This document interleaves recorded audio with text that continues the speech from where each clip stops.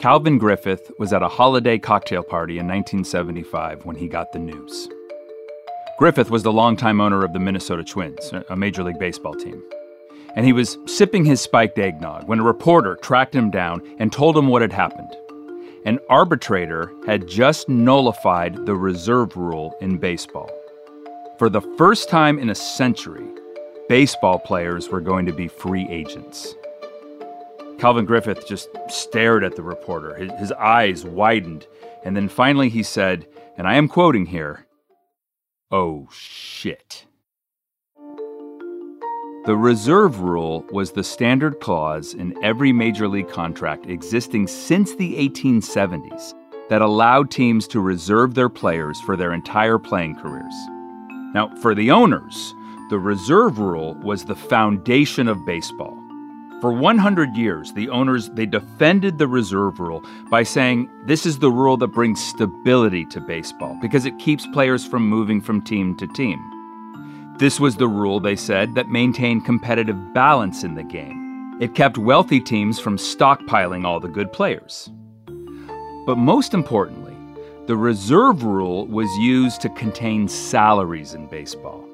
Now look, the owners rarely said that out loud, but in their mind, this was the number one asset of the reserve rule. It kept salaries down by keeping baseball players off the open market. If you are reserved and no one else can bid for your services, your salary is not going to go up. But the players thought of the reserve rule differently. Baseball players, white and black, players in the 1880s and the 1970s, they called the reserve rule, and once again, here I am quoting, they called the reserve rule slavery. This is American Sport, and I'm your host, Professor Matt Andrews.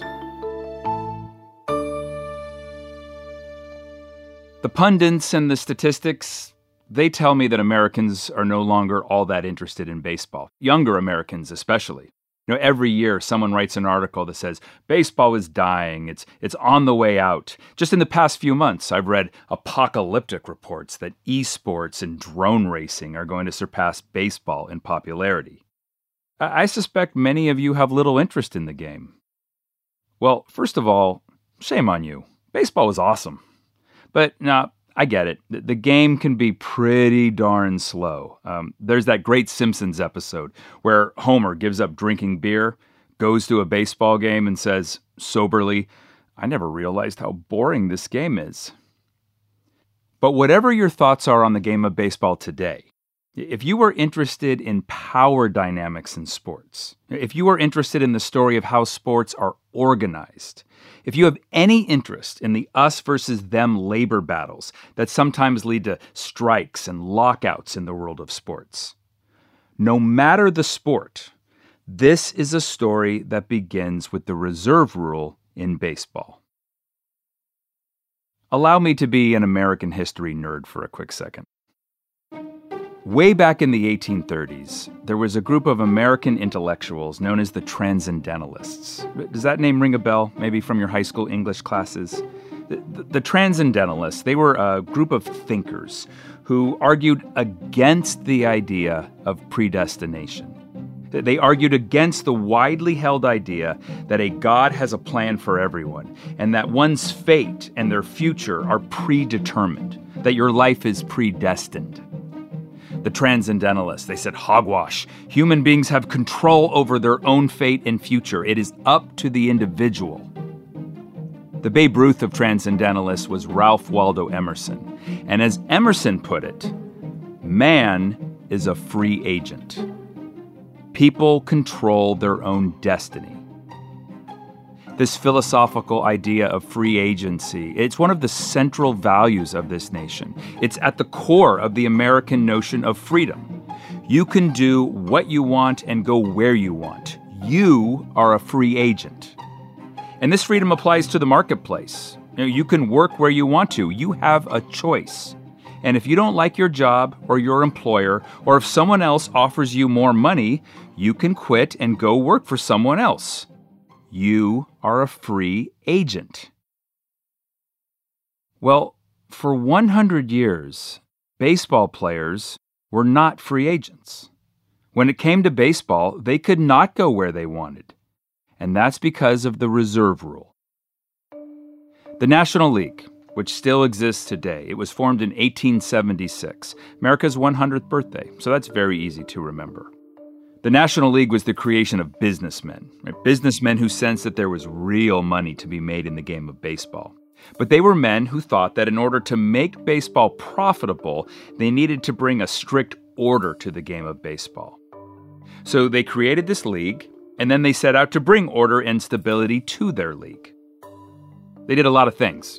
There were rumors that baseball players were throwing games for the benefit of gamblers. So they forbid betting on baseball, and they closed the gambling windows at their parks. The male spectators, the owners thought were getting a little too rowdy at their games. So they banned the sale of alcohol in their ballparks. And they tried to get the men to behave better by encouraging women to attend the games. It turned out women could get pretty rowdy as well. But what really bothered the owners was the way the players were moving from team to team during the off-season. It was known back then as revolving. Players were always looking for the highest bidder for their services. They were revolving or switching teams after every season and going where the money was. So in 1879, the owners of the teams in the National League, they came up with this new rule, the reserve rule. In 1879, the National League team owners, they agreed that National League teams could reserve their players. All the other teams promised never to negotiate with another team's players. So whichever team you signed with first, that team reserved you for the entirety of your National League career. So if you wanted to play baseball in the National League, and you did, because that was the top league, the Premier League, and if your team still wanted you, you had to play for that team, and you had to play for what they offered you. You could never see what you could get for your services on the open market because the other National League teams would never bid on you. Let's do some role-playing here to bring this idea home. I am a team owner, and you are one of my players. I have signed you, an up-and-coming ball player, to a contract. Congratulations, you're in the big leagues now. That's great. You should be very proud. But now, if you want to keep playing Major League Baseball, you have to play for me, and you have to play for what I offer you. We can negotiate. You can threaten not to play, and that's the leverage that you ultimately have, because I do want you to be on my team. But ultimately, now that you signed that first contract with me, if you want to play baseball moving forward, you have to play for me, and sorry, you're going to have to play for what I am willing to offer you. Well, the players, they didn't like this. They did not like being reserved in perpetuity. They grew to resent this rule, deeply resent it. They argued against the reserve rule. The reserve rule is not fair, they said. It's un-American, they said. In America, a man should get what he's worth on the open market. But the reserve rule prevents this. So it's unfair, it's un-American, and actually, as I told you, the word they used was slavery. The reserve rule is baseball slavery. The players did not flinch from using this word, even though America was only about a decade away from the era of actual slavery, right? This was the 1870s. But the white men who played in the National League back then, and it was almost all white men, they thought of it like this. In a capitalist country, if you are not able to go on the open market and get market value for your services, then you are not free. And if you are not free, then what are you? Well, you're the opposite. You're a slave. Over the years, the players tried different ways to gain their freedom, to exercise their free agency. They took the baseball owners to court. Twice, the reserve rule was challenged in cases heard by the U.S. Supreme Court in the 1920s and the 1970s. You may know this. In the 1970s, it was the baseball player Curt Flood who described himself as, quote, a well-paid slave as he challenged the reserve rule. The commissioner of baseball was a guy named Bowie Kuhn. We'll talk much more about him in a moment. He told Curt Flood if he was choosing not to obey the reserve rule, then he was choosing not to play baseball. And the Supreme Court agreed. Turns out the Supreme Court justices, they liked their baseball the way it was. The reserve rule could stay. Instead of taking it to court, sometimes the players took their talents to rival leagues that offered them more freedom and more money. There was something called the Federal League in 1915. It lured players away from Major League Baseball by offering them bigger contracts. But then the Federal League, it only lasted a couple of years. In the late 1940s, a Mexican cigar factory owner named Jorge Pascal, he enticed a handful of Major League players to come play in his Mexican League. That was the title, the Mexican League. Already on shaky ground, the league crumbled in 1955 when Pascal was killed in a plane crash. But the most intriguing challenge to the reserve rule came way back in 1890. And I know that was a long time ago, but this is fascinating. In 1890, the players did something interesting. And what they did was, in my opinion, the most radical moment in the history of American sports. Not the most radical moment in this podcast, and not the most radical moment in the history of baseball. This was the most radical moment in the entire history of American sport. In 1890, the players, they formed their own league. They said see you later to their National League bosses, and they formed something called the Players National League. Now, the Players National League was a league with no reserve rule. Every player would become free at the end of the season, and they could seek market value for their services. They would become what today we call free agents. And more than this, this was a league where the players, they were all co-owners of the teams, so they shared in the profits.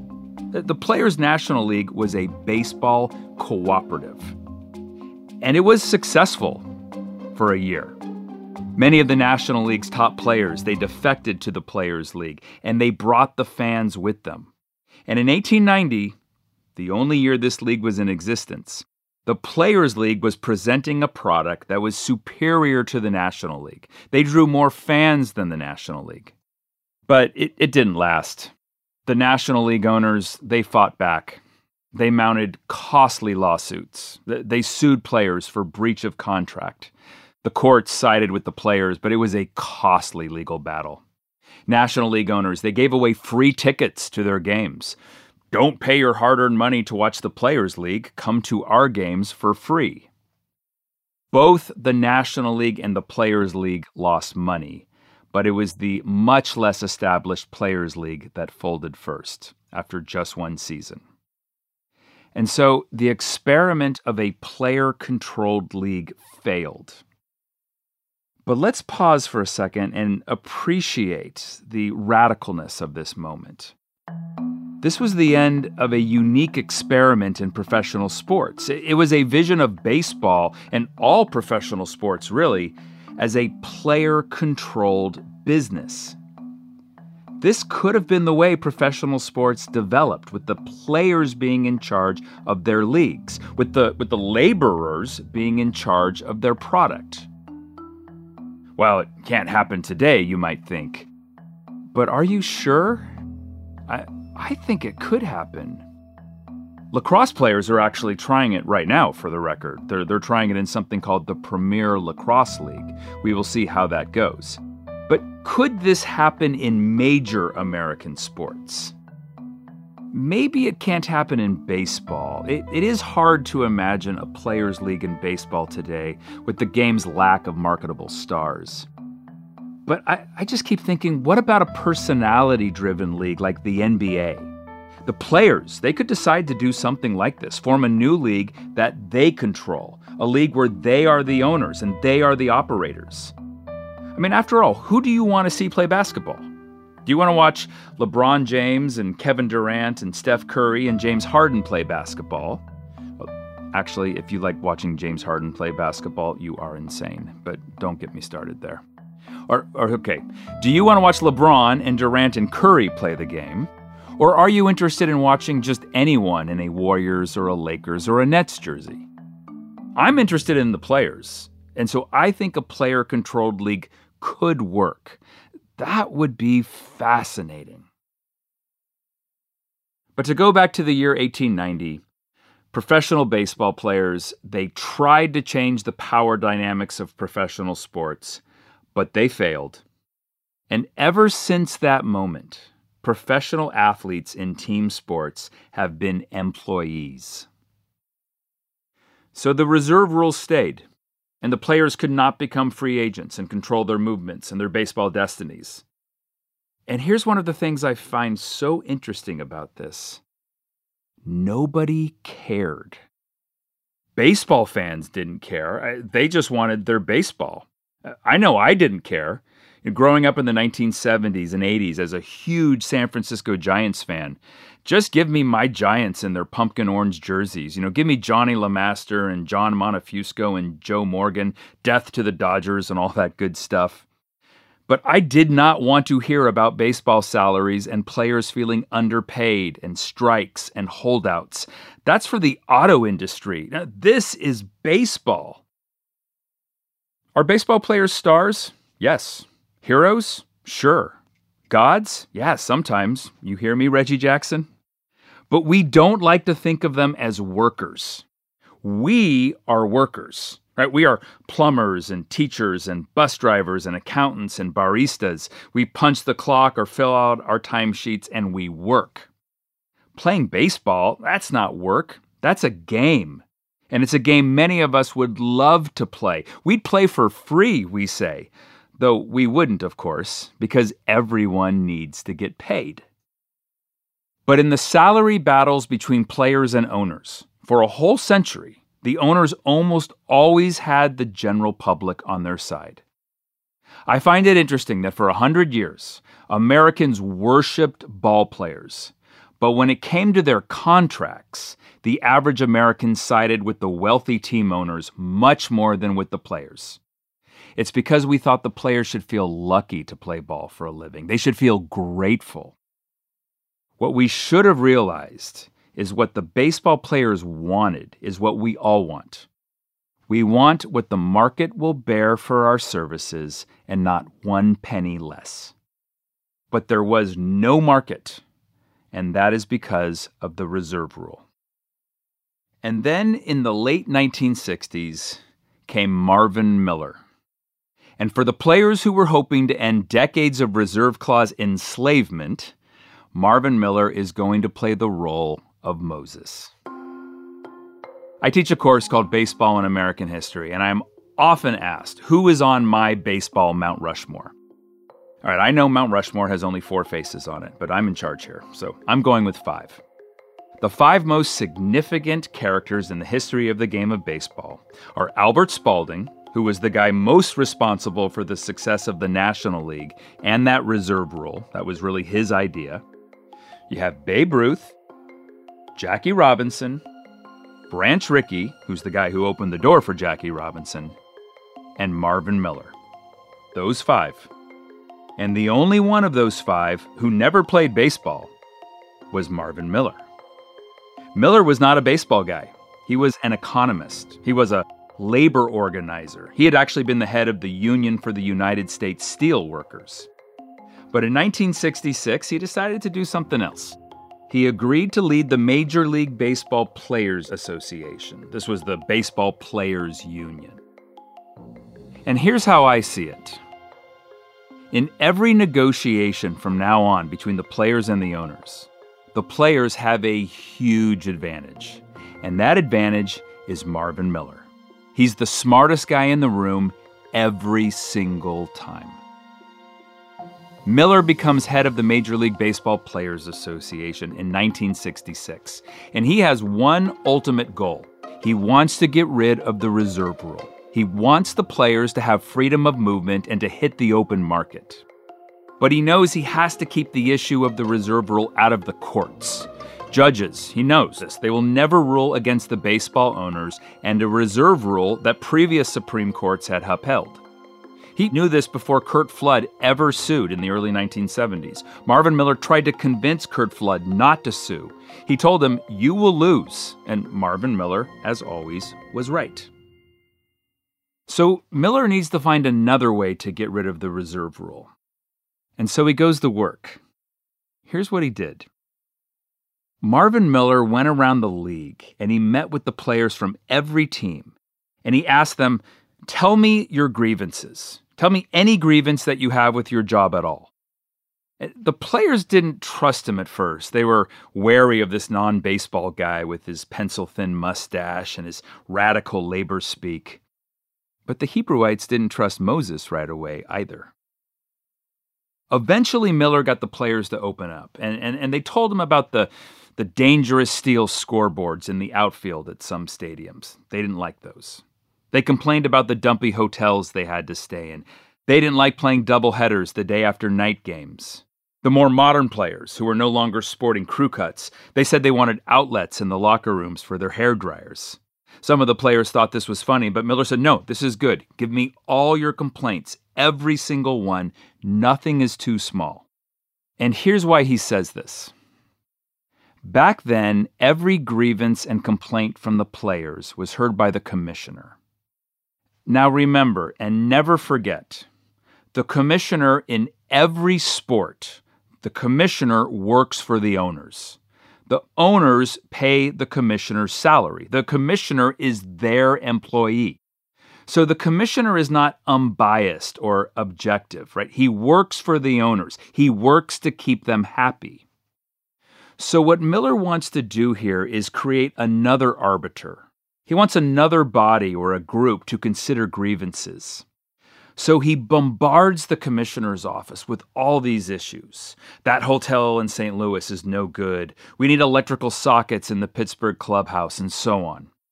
And then he convinces the owners that it's much too time-consuming and beneath the dignity of the commissioner to be hearing grievances about hotels and hairdryers. And he gets the owners to accept the idea of an arbitration panel. This is a panel that would hear players' grievances and decide on all these issues. Arbitration panels were standard in most businesses, like in the steel business where Miller had come from. The owners thought, fine, why not? But when Marvin Miller gets the owners to agree to this arbitration panel, he has created the weapon with which he will kill the reserve clause. Okay. When Marvin Miller took control of the Major League Baseball Players Association, he carefully studied the reserve rule that was in every player's contract. It's paragraph 10A of the standard player's contract. And Miller was looking for a loophole. But as he later explained it, he didn't find a loophole. He found a gaping hole. Now, here's where I don't know what to do. I could read you paragraph 10A. We could go through it sentence by sentence, word by word. But I want you to like me. I want to be your friend. Paragraph 10A is soul-numbing American legalese at its absolute worst. It really is madness. So let's try this instead. Let me just tell you how the whole contract system worked. And let's go back to that role-playing. Role-playing's fun. Let's go back to that role-playing we were doing earlier, right? I'm the team owner, and you are my player. And that's the way I think of it as an owner. You are my player, my baseball possession. And it's the 1970s now, man. So as a baseball team owner, I'm wearing plaid pants. I got on a pastel sports coat and a wide tie, required gear for major league owners in that decade. I look good. And since it's the 1970s, you, the player, you need a haircut. Anyway, our season is over, and now it's time for us to negotiate your salary for next year. We meet to discuss your contract. But I have all the leverage, because there's nowhere else you can go. I reserve you. And in these negotiations, I have tricks up my sleeve. So many tricks. You and I, we might verbally agree on a salary, and then you go out and you buy a house or a car. But then I send you a contract for less than what we verbally agreed on. You can complain, but what are you going to do? You already spent that money. You're stuck. Or how about this? Maybe I'll do what the Dodgers general manager Buzzy Bavasi used to do. You come into my office and you tell me you want, say, $50,000 a year. While we're talking, I make sure that you can see a contract for another player on my desk. A player who is better than you. And you see that player only makes $35,000 a year. That's what I offer you, $35,000. And you take it because that's what the player who is better than you is making. But he's not making that. He's actually making twice that. The contract is a fake that I drew up to dupe you. You just got took. So I've got all these dirty tricks at my disposal. But here's the part that's key. Here is how the reserve rule worked in detail, right? And here's how it worked for decades. According to the reserve rule, paragraph 10A, I have to mail you a contract for the upcoming season by January 15th. You have until March 11th to sign the contract, which you do.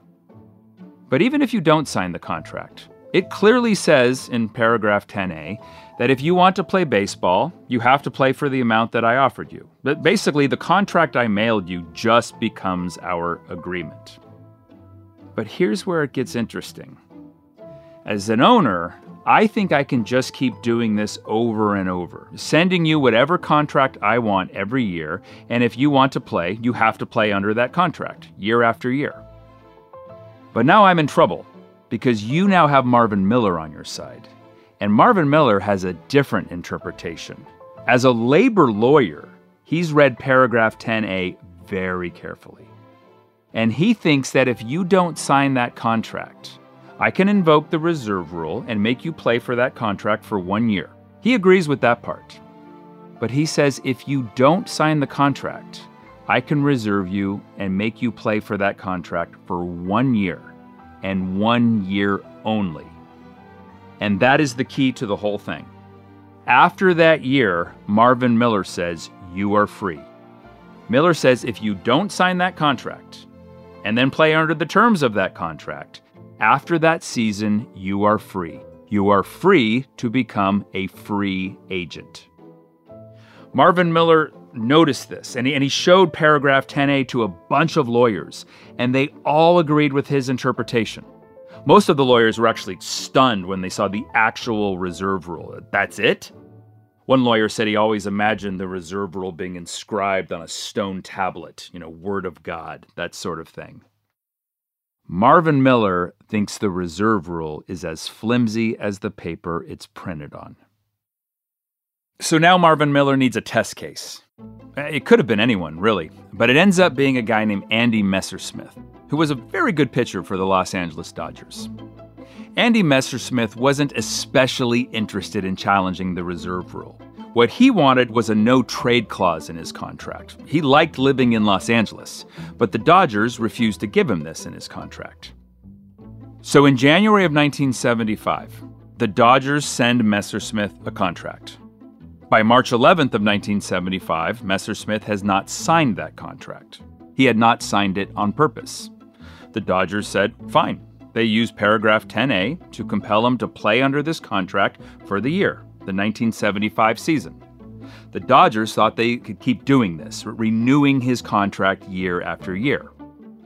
But Marvin Miller and Andy Messersmith disagreed. So after the 1975 season, they announced that Messersmith was now free. They claimed he was free to negotiate with other teams. The Dodgers disagreed. So in the fall of 1975, the dispute went not before the courts, but before that 3-person arbitration panel that Marvin Miller had strategically created years earlier. The owners, they had a representative on this panel. He ruled against Messersmith. The players, they had a representative on this panel. It was Marvin Miller. He ruled in favor of Messersmith. The key neutral third party, agreed upon by both sides, was a man named Peter Seitz, a respected lawyer and a skilled arbitrator. As part of the arbitration agreement, both sides were legally bound to honor his decision. Either side could fire Peter Seitz after the decision, but the decision was still binding. Well, Peter Seitz did not want to be fired, so he urged the two sides to come to an agreement, a compromise. Marvin Miller said he was willing to discuss amending the reserve rule, but the owners absolutely refused to negotiate. They stubbornly told Peter Seitz to rule. And so Peter Seitz made his ruling. He looked at paragraph 10A, and based on the words in the document, he agreed with Marvin Miller. Andy Messersmith was a free agent. And as of that moment, all players needed to do was play for 1 year without signing a new contract, and they would become free agents. Every single one of them. Before the ink on the decision was dry, the Major League owners, as was their right, they fired Peter Seitz. But the decision stood. This is when Calvin Griffith choked on his eggnog and said, "Oh, shit." When Bowie Kuhn, the commissioner of Major League Baseball, when he heard about the ruling, Bowie Kuhn sneered and said, "Peter Seitz has visions of the Emancipation Proclamation dancing in his eyes." I think he meant that as a bad thing, though one can make the argument that the Emancipation Proclamation and the end of slavery was a good thing. I don't know, that's just my opinion on the matter. Bowie Kuhn, though, he said that Marvin Miller and Peter Seitz, they had just killed baseball. And Kuhn predicted that within a few years, one of the two major leagues, the American or the National League, they would fold. This did not happen. So in 1976, baseball entered the era of free agency. Baseball players could now become free agents. Ralph Waldo Emerson would be pleased. But what happened next? Well, let me tell you what happened to that first free agent, Andy Messersmith. You're going to like this. When Messersmith won his baseball freedom, the owners had one last trick up their sleeves. What if no one signed Andy Messersmith? Fine, you're a free agent, but guess what? Nobody wants you. Messersmith became a free agent and he was greeted with almost total silence. No one made him an offer. He had been making $50,000 a year for the Dodgers, but now nothing. Messersmith was in trouble. It looked like the whole reserve rule challenge might backfire. The owners were trying to make free agency a fancy term for unemployment. But then all of a sudden, the new owner of the Atlanta Braves, he offered Andy Messersmith $1 million for 3 years. Andy Messersmith said, "Yeah, I'll take that." And this is when the baseball world got their first taste of Ted Turner. Ted Turner would go on to revolutionize the global media world with the creation of CNN in 1980. But in 1976, he was just a local Atlanta TV station owner. He owned and operated a station called Channel 17. During the day, he showed reruns of Leave It to Beaver and the Beverly Hillbillies, and at night, he showed Atlanta Braves baseball. He was actually surprised to find that people would stay up late and watch baseball, the Braves, on his channel. Ted Turner wasn't a baseball guy. He liked racing sailboats. He was very good at it. But the Atlanta Brave owners at that time, they were talking about moving their team to Toronto. And Ted Turner knew this would be terrible for his TV station. No baseball to show at night. So Turner took a huge financial risk and he bought the Braves just so he would have something to put on Channel 17. Now he owns this team and he wants a star, a famous player. Well, Andy Messersmith was famous. He was in the news for challenging the reserve rule. And so Ted Turner signs Andy Messersmith. But more than that, he gives Messersmith the number 17. And then he pays Messersmith to legally change his last name to Channel. And so on the back of Andy Messersmith's Atlanta Braves jersey, it says Channel 17. Andy Messersmith is a walking billboard for Ted Turner. And if that ain't freedom in the United States of America, then I don't know what is. Andy Messersmith's story, it presaged what came next. The players cashed in. The players have gotten rich beyond their wildest dreams. The bidding wars that suddenly took place were astounding. It was not long before merely adequate players were making millions of dollars from win-hungry major league owners. In 1975, the average major league salary was $45,000 a year. This was 8 times the average American worker's salary. By 1994, 20 years later, the average major league salary would be almost $600,000 a year. This would be 50 times a worker's salary. And the numbers now, they're even more astounding. The average Major League Baseball salary is $4.4 million a year. And the numbers at the top, they're astronomical. Mike Trout of the Los Angeles Angels, he recently signed a 12-year, $430 million contract. Let me put this in perspective. The median U.S. household income is roughly $60,000 a year. Mike Trout makes $67,000 every at-bat. You can complain. You can say these salaries are ridiculous. You can say that society's values are all out of whack. And there is definitely something to all these arguments. But this is market value.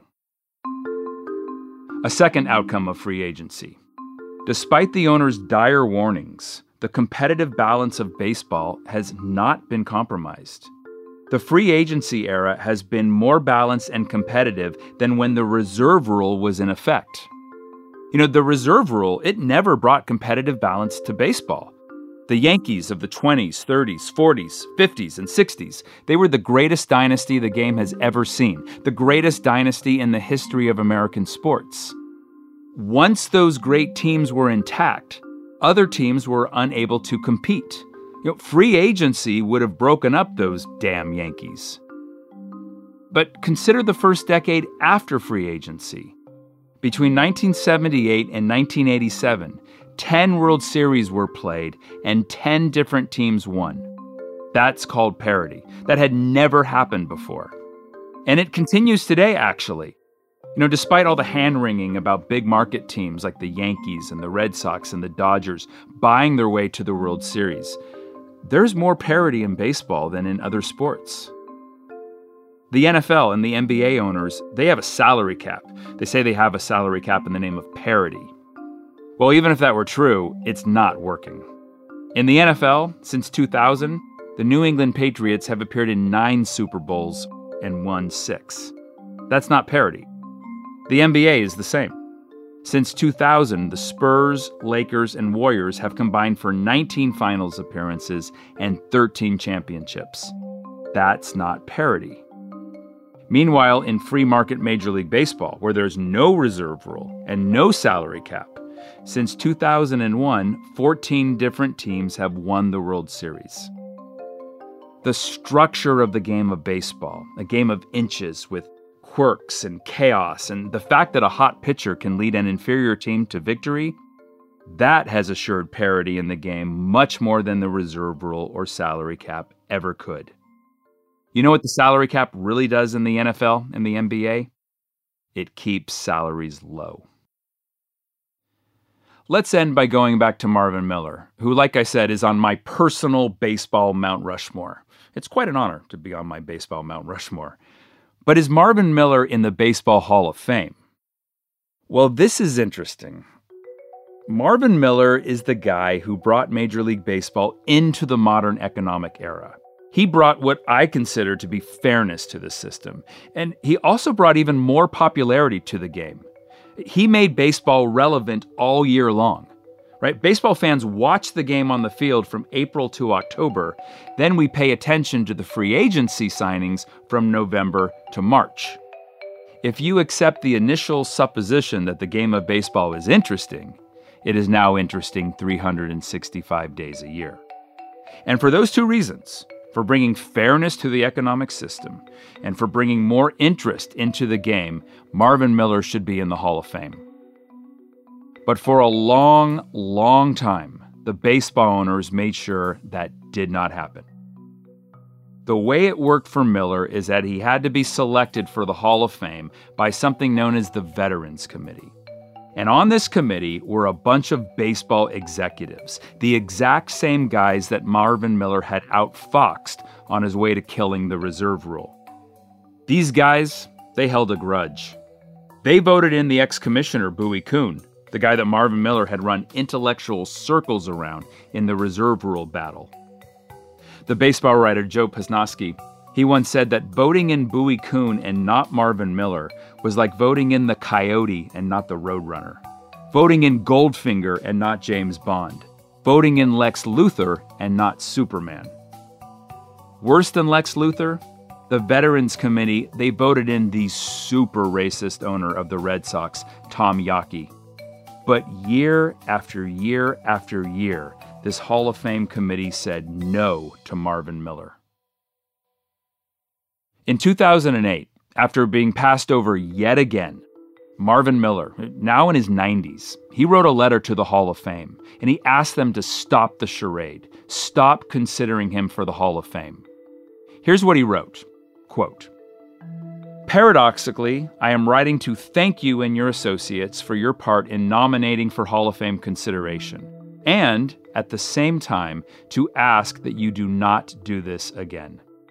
I find myself unwilling to contemplate one more rigged Veterans Committee whose members are handpicked to reach a particular outcome while offering the pretense of a democratic vote. It is an insult to baseball fans, historians, sports writers, and especially to those baseball players who sacrificed and brought the game into the 21st century. At the age of 91, I can do without farce." Marvin Miller died in 2012. But before he passed away, he doubled down and he said this again. It was one of his dying wishes. He told his son, "Don't let them put me in the Hall of Fame. They treated me like a pariah when I was alive. Don't let them congratulate themselves for their progressive stance by using my name after I'm gone." I think Miller was onto something here. He was pointing out the way Americans are quick to criticize and castigate rebels when they're alive. We condemn those who rock the boat and get us to question the status quo. Martin Luther King Jr., Muhammad Ali. Marvin Miller would never put himself in their category. That's my comparison. But then after these firebrands pass away, and the times, they change. When those rebels are eventually proven to have had foresight and to be right, suddenly everyone celebrates them. Everyone loves them. Oh, we always stood by them, people say. Marvin Miller knew that the men who ran baseball never stood by him. He knew that the men who ran baseball despised him. And he knew that the Hall of Fame committee would never elect him to the Hall of Fame when he was alive. After all, if elected, he would get to give a speech, and the baseball owners were very worried about what he might say about them. "So if you're not going to elect me while living," Marvin Miller said, "then don't you dare do it when I'm dead." So what do you think happened? In 2019, Marvin Miller was elected to the Baseball Hall of Fame. Something he did not want, something he pleaded with baseball not to do.